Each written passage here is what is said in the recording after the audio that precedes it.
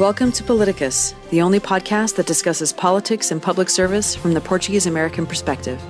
Here we discuss everything from federal policy, local issues, and U.S.-Portugal relations with the goal of driving more discussion and awareness of the issues affecting our nation, our community, and what we as Portuguese-Americans can do about it. And now, Politicus.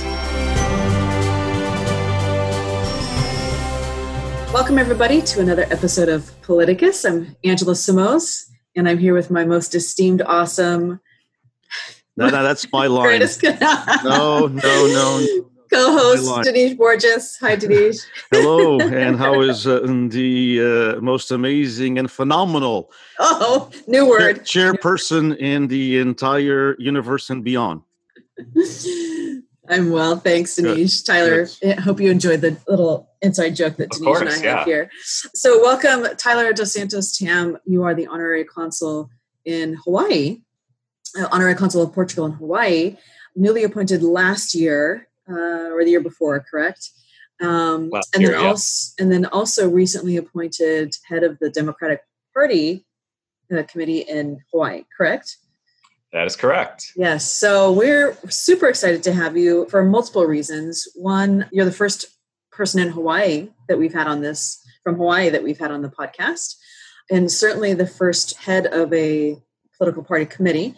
And so that, we're interested to hear about that. But just generally, because we both have met you and you're a great guy, and we're so excited to have you be a part of the community and be honorary consul. And I feel like we just collectively are now better connected to Hawaii now than we ever have been. And so we really enjoyed that. And so why don't we just get started by you telling us a little bit about yourself and your involvement with the community and kind of how you got to this position of being honorary consul.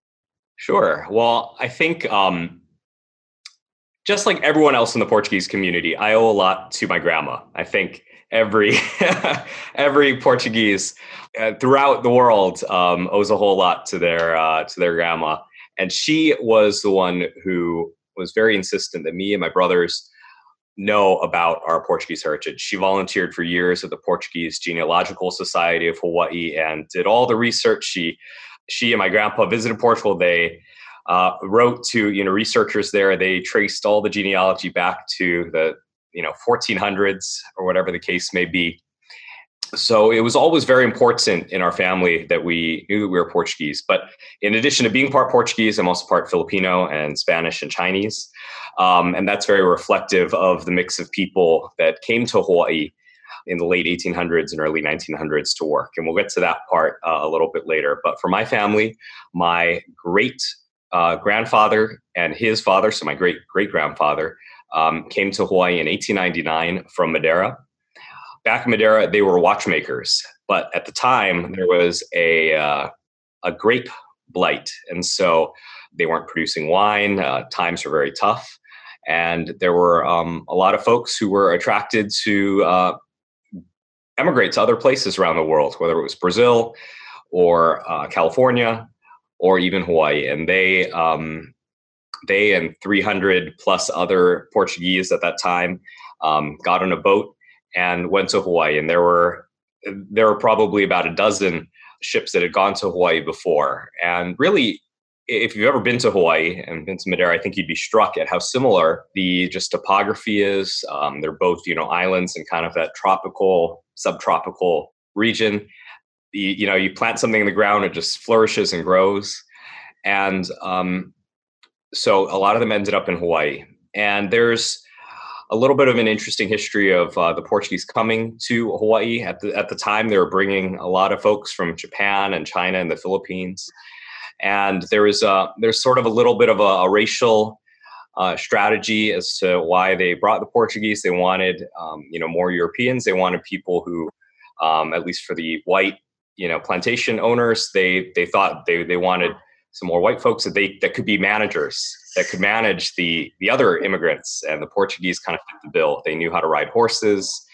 There was sugarcane being grown in Madeira at the time, and so they were already familiar with sort of how sugarcane grows and how to do all of that. And by the end, I think there were about 16,000 or so that came from primarily from Madeira and the Azores to Hawaii. Now going back to my background, a little bit about me. So as I mentioned, my grandma made sure we were very proud of our Portuguese heritage. And so when I went to college, I went to Yale. I took Portuguese L1 in my freshman year and just sort of fell in love with it. And by my junior year, I think I was talking with my dean and the advisor of the program. We realized, hey, like I have enough classes to tutor in it. And Yale, the Portuguese program is very small. There haven't been that many students. I think there was only one other Portuguese major who had graduated ahead of my class, who was also from Hawaii. And that's sort of a small world kind of thing. And in my class, there was another student who also was in the Portuguese, majoring in Portuguese. So we became the second and third to graduate from Yale with a Portuguese degree. That's not to say, of course, lots of other students do, but they, do it as they study Portuguese to maybe go to Brazil or study, anthropology or some other, type of thing. So that was pretty neat. Yale sent me on this research trip to Brazil, which I thought was really fun. While I was at Yale, I got to visit Portugal as well. Ended up coming back to Hawaii. My class graduated during the recession, at kind of the tail end of the Great Recession. And so it was kind of hard to find a job I thought I would be in New York or Washington, D.C., but I ended up coming back home, which ended up being one of the best things I could have done. And since coming back here, I got involved in the Portuguese community. And my predecessor, Dr. John Henry Felix, is a legend. And he just turned 90 about 2 months ago. And he had been serving as the Honorary Consul of Portugal for, at that point, almost 40 years, maybe more. And the new consul in San Francisco said, well, we should probably start thinking about transition plan. And she flew out to Hawaii Maria João and wanted to find somebody young and somebody kind of dynamic and involved in the community. And we had lunch. She asked all of the elders in the community who they'd recommend, and I was glad to have been recommended. And it's really been awesome. And in my current life, as I have my own small business, I do some consulting work. I get to go between the islands for different clients and projects. And so having that ability has been really neat to plug into what the Portuguese community is doing on all the other islands throughout the state, not just in Honolulu. And we can probably talk about that a little bit later. But that's a good summary of kind of me and how I ended up as our consul.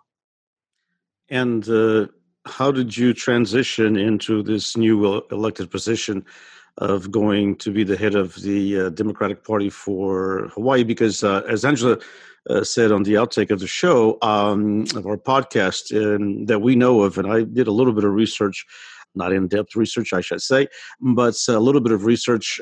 First of all, as Angela mentioned, we have not interviewed anyone who is a statewide political chair for any political party in the United States that's of Portuguese background. We just don't have one right now, other than yourself, and that's fantastic. And I'd been involved. I'm not as old as Consul Honorary Felix, but I'm going to get there hopefully. And so in my almost 62 years and the 40 some involvement in the community, I haven't come across a party chair, whether it be Democrat or Republican, at a statewide level. We've come across quite a few folks, including in my neck of the woods here, and not tons, but a few who are county, or regional chairs for or district chairs for the Democratic Party or for the Republican Party. But it's quite an honor for the Portuguese American community. And how did that come about? Yeah, so I've been, since I came back home to Hawaii in 2010, I've been a volunteer on a lot of different political campaigns. Most of them were Democratic campaigns. And so, signed up as a Democratic Party member and quickly became a leader in the Young Democrats. It was a group when I first came back home, was kind of, it's just sort of a social organization. Would have, we would go to happy hour, or, ask somebody to do a little guest speaking thing and then go to happy hour. But, we took that and as sort of leader, we grew it and ended up doing, trainings and helping our young candidates really blossom. And just through more heavy involvement, got to know a lot of folks within the party. And I ran for party chair in 2016. I had, at that point, had been working with a group of labor unions, and of course, Labor and the Democratic Party have a long history together, and didn't quite make it. But it was a good opportunity to learn and talk with people and sort of share a vision for the party. I ran for Honolulu City Council in 2018, unsuccessfully, but also same thing. It was just sort of an opportunity to share some ideas and get to know my neighbors and get to know a lot of the other party volunteers. And this year, in the midst of the pandemic, I think that the party was sort of looking for new, fresh leadership, and but also somebody with sort of a steady hand who had been involved really heavily and produced results before. And so I ended up running our delegates statewide. There are 616 delegates throughout the state that are elected at the grassroots level. And so, we launched our campaign in May or so, and been chasing after all the delegates and got elected. It's a whole lot of work, and I knew that coming in. I'm still shocked at how quickly my calendar fills up with Democratic Party things, and it's unpaid, so it really is a labor of love, I guess. And it really is an honor to be a leader of a political party in this country. I think I'm the youngest, at least Democratic Party chair currently serving. Oklahoma's chair in the previous term was in her 20s, so she had me beat. But here in Hawaii, we have had a number of at least Democratic Party chairs who have been of Portuguese descent. In fact, my cousin, she's my cousin on the Chinese side, not on not on the Portuguese side, but she is half Portuguese. Stephanie Ohigashi was the chair in 2012 to 2014. And I think if you go back beyond that, I'm sure there have been some others. But, the Portuguese are very involved here, but you may not know it because, like me, a lot of them are mixed. So for example, our Senate president, Ron Kochi, is half Portuguese, but you would never, know it because his last name is Japanese. There's, a lot of other examples. In fact, there's, I hope you have them on the show. There's kind of a neat thing that's going on here in Oahu, where we have a state house race where it's two young Portuguese candidates. They're both under 35, running against each other. That's pretty cool. Yeah. Did you get us that information? We need to do a podcast with them. Absolutely. Yeah, we'll definitely do that. Yeah. So can you give our listeners just a sense of what a party chair does at the state level? I mean, are you sort of coordinating events and trying to get support, and just give a better sense for our listeners what that means? Sure. So the party chair, and this is probably true for every party chair throughout the country, whether it's on the Democratic side or Republican side, you're really the CEO of the party. Your job is to make sure that things are running well. We have a small staff within our office here in Honolulu, and it's making sure that the staff is taking care of the members and the members' questions. We have there's 12 standing committees within the party, and so the chair, in conjunction with our vice chair and our county level chairs, we make appointments to those committees. We make sure that they're running, that they're producing the deliverables that they owe us, whether that's our campaign plan or our fundraising plan, et cetera. A lot of my time is spent dealing with our elected officials and candidates and making sure that they know what's going on, and vice versa. And it's also just making sure that the public and our members, know why the party's relevant, why it's important. So we just, I sent in an op-ed to the newspaper last week, and we're going to keep on just trying to get our message out there. One thing that I should mention so Stephanie, who I just mentioned was the previous state chair, continues to be the Maui County chair.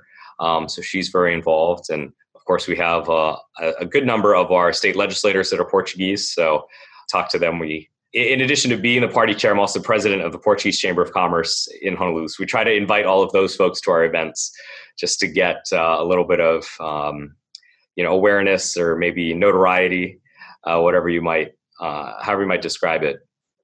So it's definitely a sort of interconnected, network of Portuguese here, and I'm glad to be one of their leaders. And how is the let's take it back to the Honorary Consul and your involvement with the Portuguese American community through the different organizations. You've mentioned, of course, through your family, and which is the history of the Portuguese to Hawaii, whether it be mostly from Madeira and the Azores, as you mentioned, and really intermixed well. I mean, it's one of the success stories of a community that actually became part of the melting pot that was Hawaii, with all the different ethnicities represented by yourself and many other who are part Portuguese, and then another part of another 2 or 3 different ethnicities. How has those relationships? And so my question is twofold. First of all, how has the Portuguese community progressed over the years that you've seen from your grandmother's involvement? And second of all, how in the current climate, of racial tensions and everything else that we have in the country, how is the Portuguese community, how have they been perceived and worked through these racial tensions that we are all living?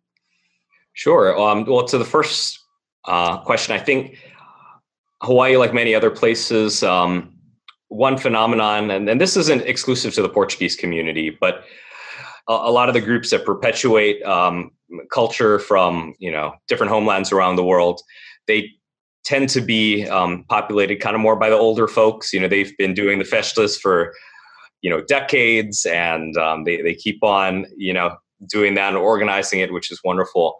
But one of the challenges has always been bringing in younger folks and getting them involved.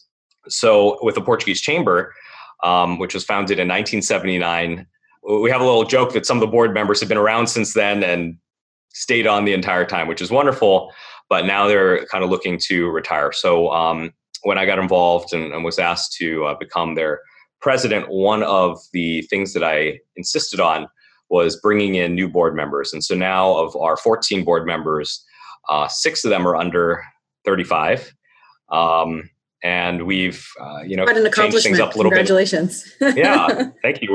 We've done some events that have attracted kind of more younger folks. We did a wine tasting last year featuring, Portuguese wine and a little bit of what I would say is Portuguese fusion cuisine, just because it's kind of hard to get some of the ingredients here. So we, make it work with local ingredients, but with maybe Portuguese flavor. So that was something that was really neat to be able to, bring in some younger folks. But all throughout the state, I think there is a revival of interest thanks to things like 23andMe or Ancestry.com. People are, finding out that they're part Portuguese in some way. There's just backing up. There's a little bit of being Portuguese in Hawaii is. It's something that people are either very, very proud of, or there's a little bit of, I wouldn't call it racism, but the Portuguese were often the butt of jokes on the plantation because they were managers. So all the other, ethnic groups, they would see the Portuguese guy coming on a horse and they would, crack a joke about how mean he is or how, inept he is or whatever, and it became sort of this trope. The Portuguese were kind of the butt of jokes. So there's this interesting phenomenon where people kind of would hide that, or they would, say that they're Spanish instead of Portuguese. But for most of Portuguese, they're very proud. And, we still see that statewide. One thing that's really exciting is on Maui, the Portuguese community teamed up with the Puerto Rican community and built a community center, which they share. It's called the Heritage Hall. They just actually unveiled this beautiful mural that showcases, half of it showcases Portuguese immigration, the other half showcases immigration from Puerto Rico. On Hawaii Island in Hilo, they are fundraising to build a community center there. They've raised over $1 million and they've started construction. The pandemic's made their fundraising a little bit of a challenge, but they're persevering. And that's really amazing to see. And over on Kauai, which is an island that it's the smallest of the main islands in terms of population, the community there has gone through some tough times. Kauai was hit by a hurricane in 1992, and that really just messed up a lot of the, I think, community organizations. And since then, they've kind of struggled to get organized. But in the last few years, there's been a little bit of a revival. They've carefully maintained some of the Portuguese stone ovens that were in people's backyards. And in fact, they've started reusing them and firing them back up and doing kind of community bread making and just teaching, the next generation of folks how to do that. Stone ovens are very finicky, as I've learned. And so it takes a lot of skill and knowledge to fire it up and keep it at the right temperature and, get the nice crust going on the outside but keep it nice and, soft and fluffy on the inside. And it takes a lot of skill that has to be passed down. But, overall, it's neat to see this sort of revival. Now, to Denise's question about sort of this movement around the country about, racial justice and talking about all of that.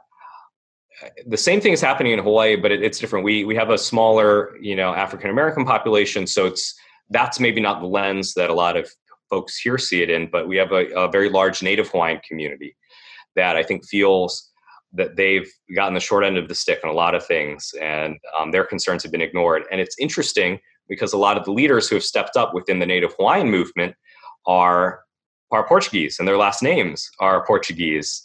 They have maybe a long Hawaiian name, but their last name is Souza, or in our case, one of the leaders of the protests against one of the new telescopes on Mauna Kea is a hula teacher, and his last name is Neves, Paul Neves, but he is one of the vocal, leaders of the Hawaiian community there.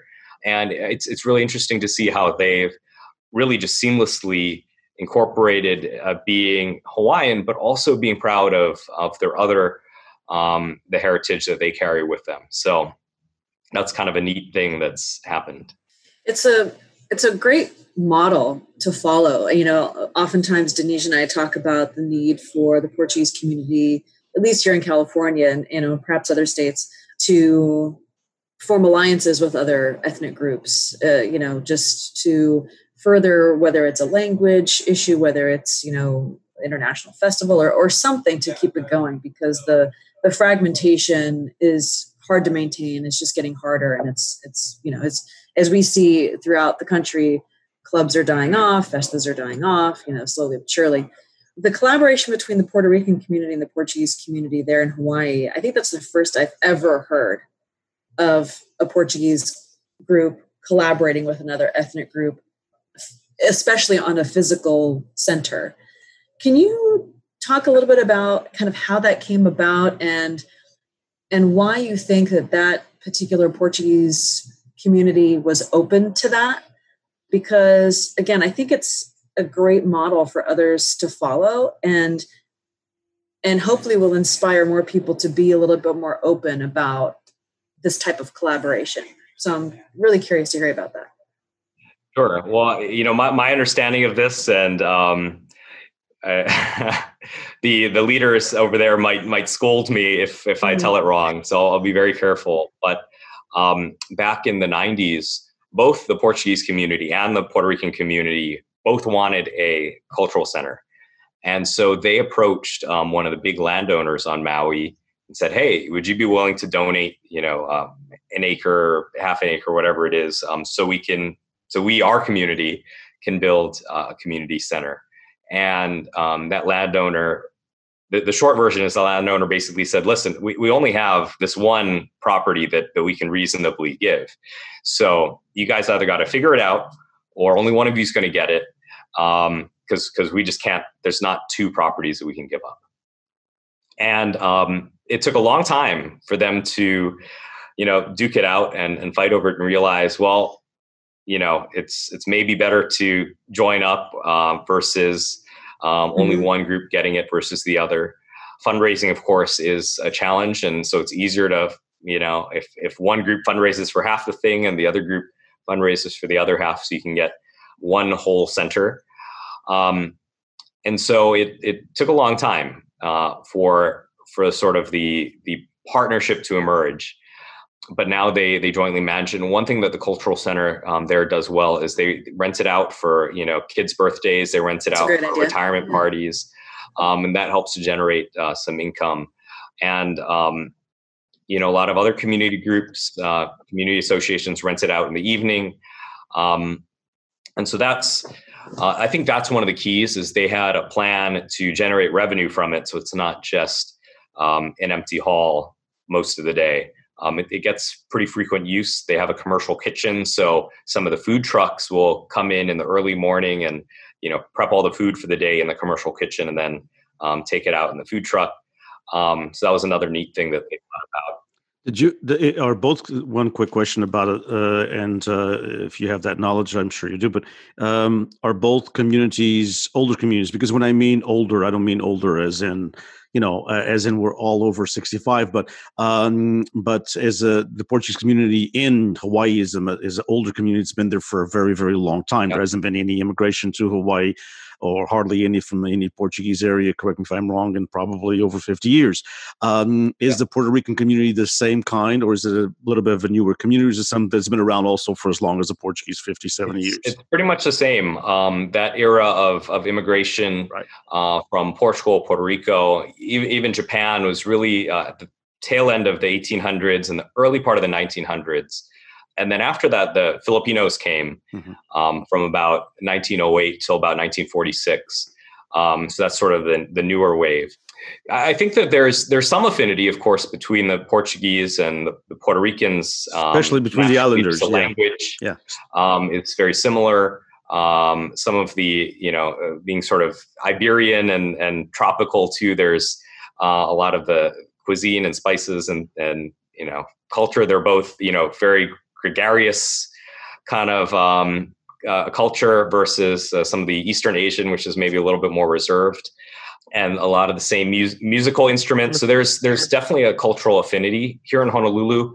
The Portuguese Genealogical Society that I mentioned before, that my grandma volunteered for many years, they also hold all of the Puerto Rican records. So I think there is sort of a natural affinity there. That was either deliberate or maybe just sort of came along just because they were all friends and, one group saw the other group getting something started. Yeah.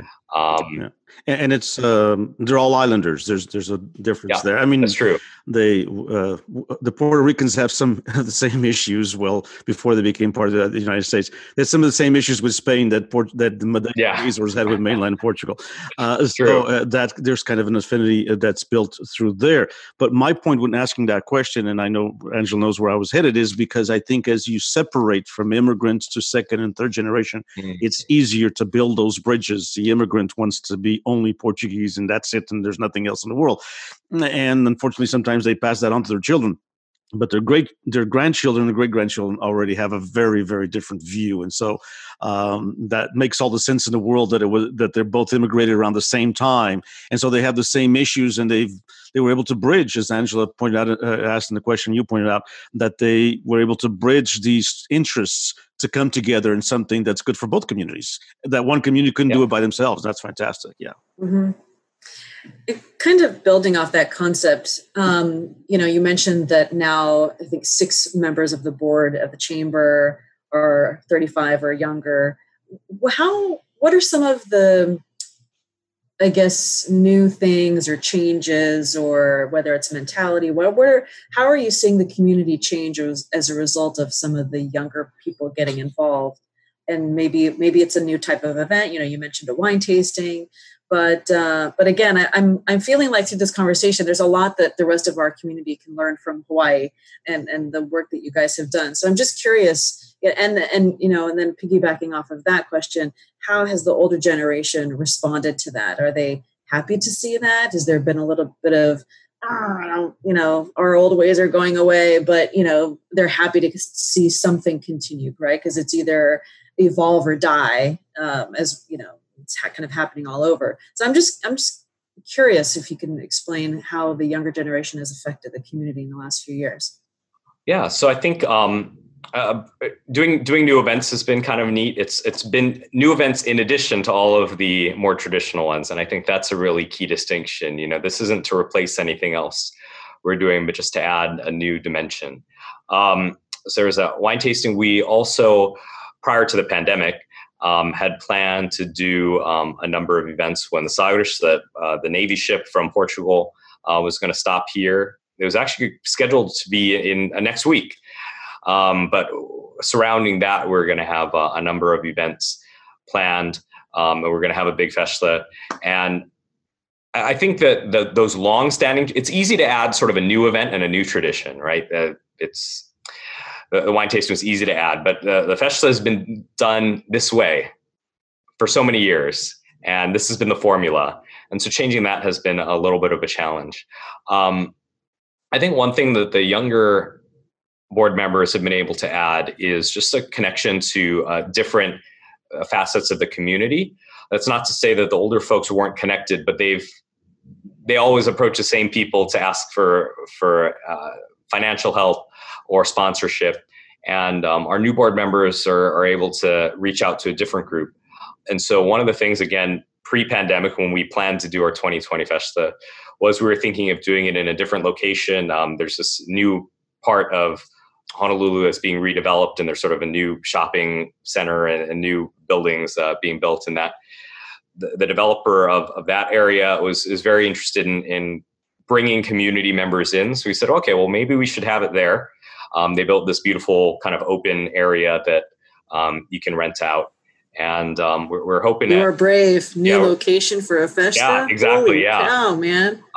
But I think people realize, maybe it's worth changing it up, and parking is a lot easier there.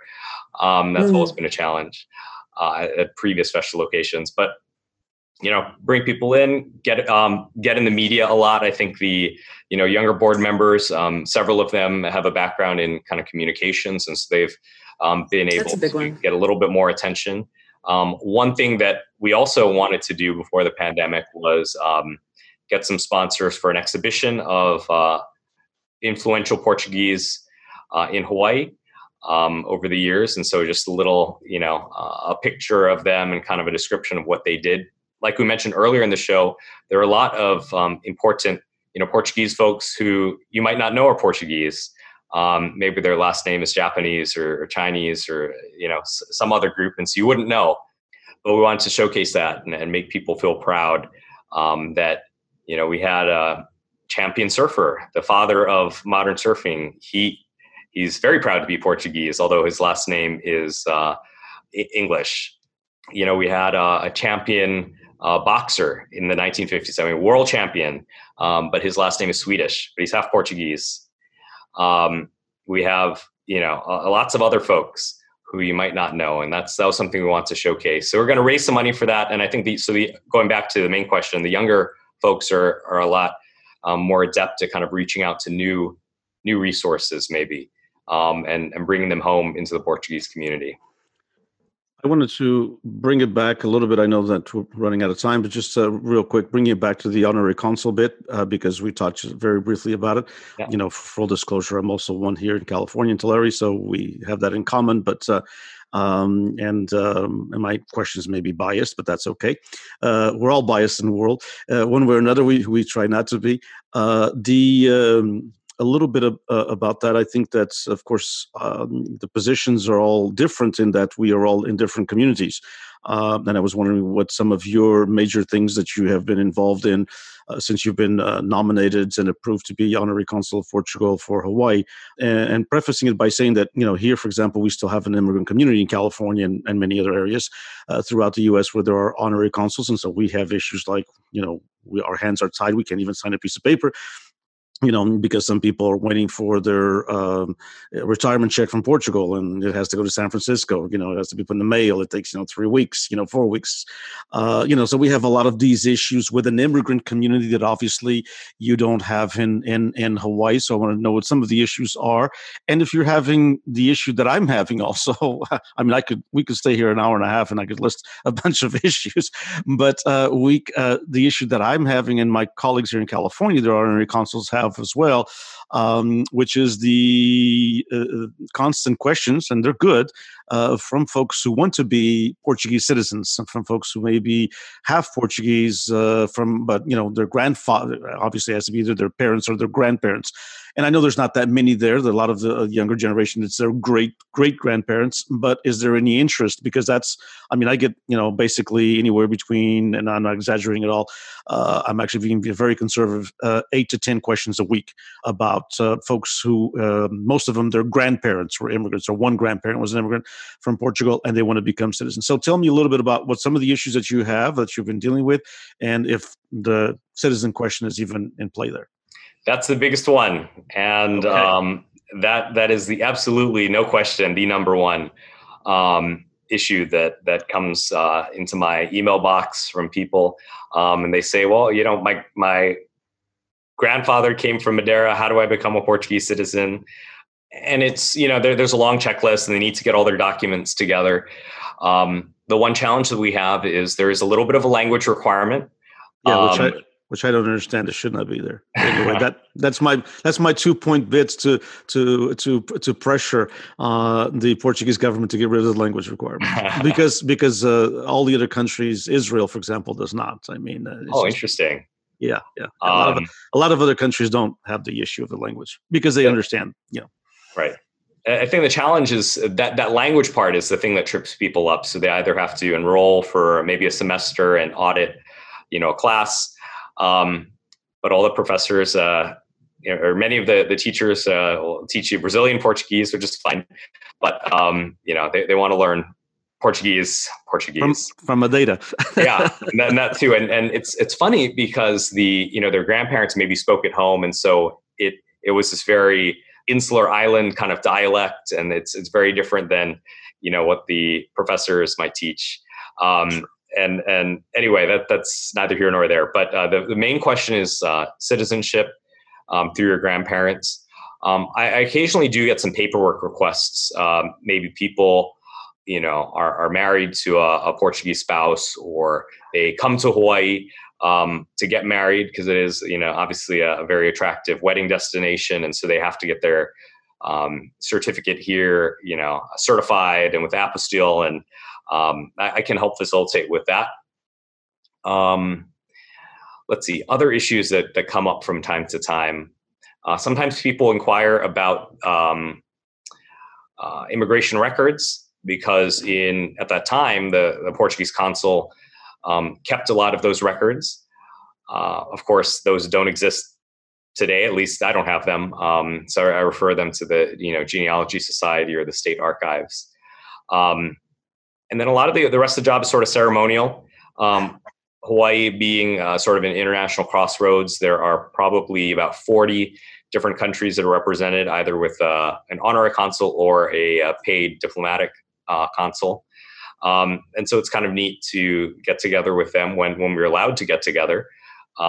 We'd have lunch every month and have just chat. All the European consuls would chat amongst each other, and that was kind of fun. So, what about inquiries about property? PALITICUS actually gets a lot of inquiries about, I'm either I've inherited property, or I know that my parents own property, and they need a good lawyer to help facilitate a transition, that sort of thing. Do you get over, or maybe there's property in Hawaii that has ties to Portugal? I don't know. Do you ever get those types of questions? Occasionally, maybe once a month, or maybe every other month, someone will kind of mention something like that. And there's definitely a process there. They need to get their power of attorney, figured out and drafted and signed, and get all those ducks in a row. So that's a little bit more complicated, but it does come up for exactly, what you describe is, there's some inheritance, maybe some portion of it, or they have to share it among their cousins. But yeah, people do ask. And I think that's really wonderful. Those ties continue between the Portuguese from Hawaii and the Portuguese over there. In fact, in Madeira, there's there's sort of a tiki bar that is open. It's Hawaii themed. And so people in Madeira are kind of rediscovering the fact that Hawaii was a place that a lot of their second or third cousins ended up going to.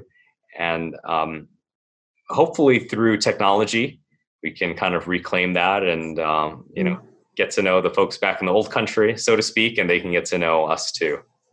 Right. Well, we have reached our time, but we'd love to, just give you another minute or so that if you have a message for our listeners, either about the community in Hawaii or perhaps encouraging folks to become more involved, anything like that. If you have a message for our listeners, we'd love to. Yeah, well, for all the listeners throughout the U.S., when it is safe to travel and you test negative, please come to Hawaii, come visit us. And you will see, traces of the Portuguese everywhere you go in ways you might not even notice. But the food, you can go to McDonald's and order breakfast, and there's a Portuguese sausage plate. You can drive around, and every potluck that we go to, somebody is bound to bring a malasada or some other Portuguese dish. Everywhere you go, there's ukulele, people playing music, and a lot of the older buildings in downtown Honolulu were built by Portuguese masons, and so you see a little bit of the stonework around, and so please come visit us. And when you check into your hotel, mention you're part Portuguese, and I'm sure somebody behind the desk will connect with you. Maybe you'll get a little upgrade or a mint on your pillow or something. But there's Portuguese are everywhere here, and you'll find that, and that's something to celebrate. That's great. And Angela, if I can just clarify one thing, because I don't want to leave anything up in the air. When we talked about the issue with the language for grandchildren, I know PALITICUS has done lots of work and will continue to do lots of work around the citizenship question. And because I was curious to find out, and thank you, Tyler, for letting us know, because I believe that any honorary consul in the United States today, that's the number one question that we get. I want to become a citizen of Portugal because of the European Union contact and the Portuguese passport. And right now, the U.S. passport can get into a lot of countries, and the Portuguese passport can. Mm-hmm. And so, but one of the issues that when I mentioned it's kind of unfair, I wanted to clarify that to those who are grandchildren of immigrants. It's because children of immigrants can become citizens without the language test. And I've known quite a few of them that can't speak a word of Portuguese, okay? Their parents came over when they were like 1.5. They don't speak a word of Portuguese, but they did not ask for a language test. But the grandchildren are asked. So I think, my perspective, and I've told this to the Portuguese entities that I've spoken to in Portugal, my friends that I have in some of the political parties, that I think it is discriminatory. And so that's one of the reasons why I think if Portugal really does want, it's important I ask for, such as you mentioned there in Hawaii, these wonderful examples. I mean, you may not speak Portuguese, but my gosh, your heart is Portuguese. And so, and your soul is Portuguese, and you're acting, and you're promoting Portugal, whether you're 1/4 Portuguese, half or 3/4. And so if you want to have the Portuguese passport, I think you should have it regardless of the language issue. I just wanted to clarify that, Angela. Thank you so much. Sure, no problem. Thanks for that. And it's a great point. It's maybe a topic for another podcast. That's right. For sure. Well, thank you, Tyler. You're doing awesome work, and we're so proud to have you on our team. Your community is very lucky to have you. So keep up the great work. We'll be in touch. And like you said, everybody go visit Hawaii when the doors are open again. I know it's first on our list. Personally, my family, we've been like, when can we go? When can we go? When can we go? So yeah, Hawaii. We love Hawaii. Our university president, Joseph Castro, is having a tough time this year because he spends 10 days in Hawaii every single summer. And it's, and it actually, it is interesting to go see the Portuguese connections Angela was mentioning, not just, not just a place to go where it has the, wonderful water, wonderful beach, but also to see the Portuguese connection. And I have a fond place in my heart for Hawaii. My grandchild, my eldest and my only boy grandchild, was born in Hawaii. And so, he's a Hawaiian, and he tells that to everybody. He was only born there. He was only there less than a year, but he says he's Hawaiian, and that's great. That's awesome. Well, thanks again, Tyler, and we will be in touch for sure. And thanks, Dinesh, for your time as always. Thank you to our listeners who spent another 45 minutes with us listening to the important conversation, getting to know our Portuguese Americans in Public Service. If you haven't hit subscribe, please do so now and leave us a review on iTunes or on YouTube if you're watching this on YouTube, because it helps others find the conversation, and it's important for as many of us to be a part of this conversation as possible. So with that, we'll say thanks again, everybody, and have a wonderful day. All right. Thank you. Thank you. Thank you. Bye-bye. Thank you for listening to Politicus, the official podcast of PALITICUS, the Portuguese American Leadership Council of the United States. PALITICUS is the premier national organization representing the interests of the Portuguese American community at large. To learn more about PALITICUS and how to become a member or to make a donation, visit www.palcus.org. To submit feedback or suggestions about the podcast, email us at palcus@palcus.org. The views and opinions expressed by the hosts and guests of the show are not endorsed by PALITICUS. Politicus is made possible through the support of the Luso-American Development Foundation.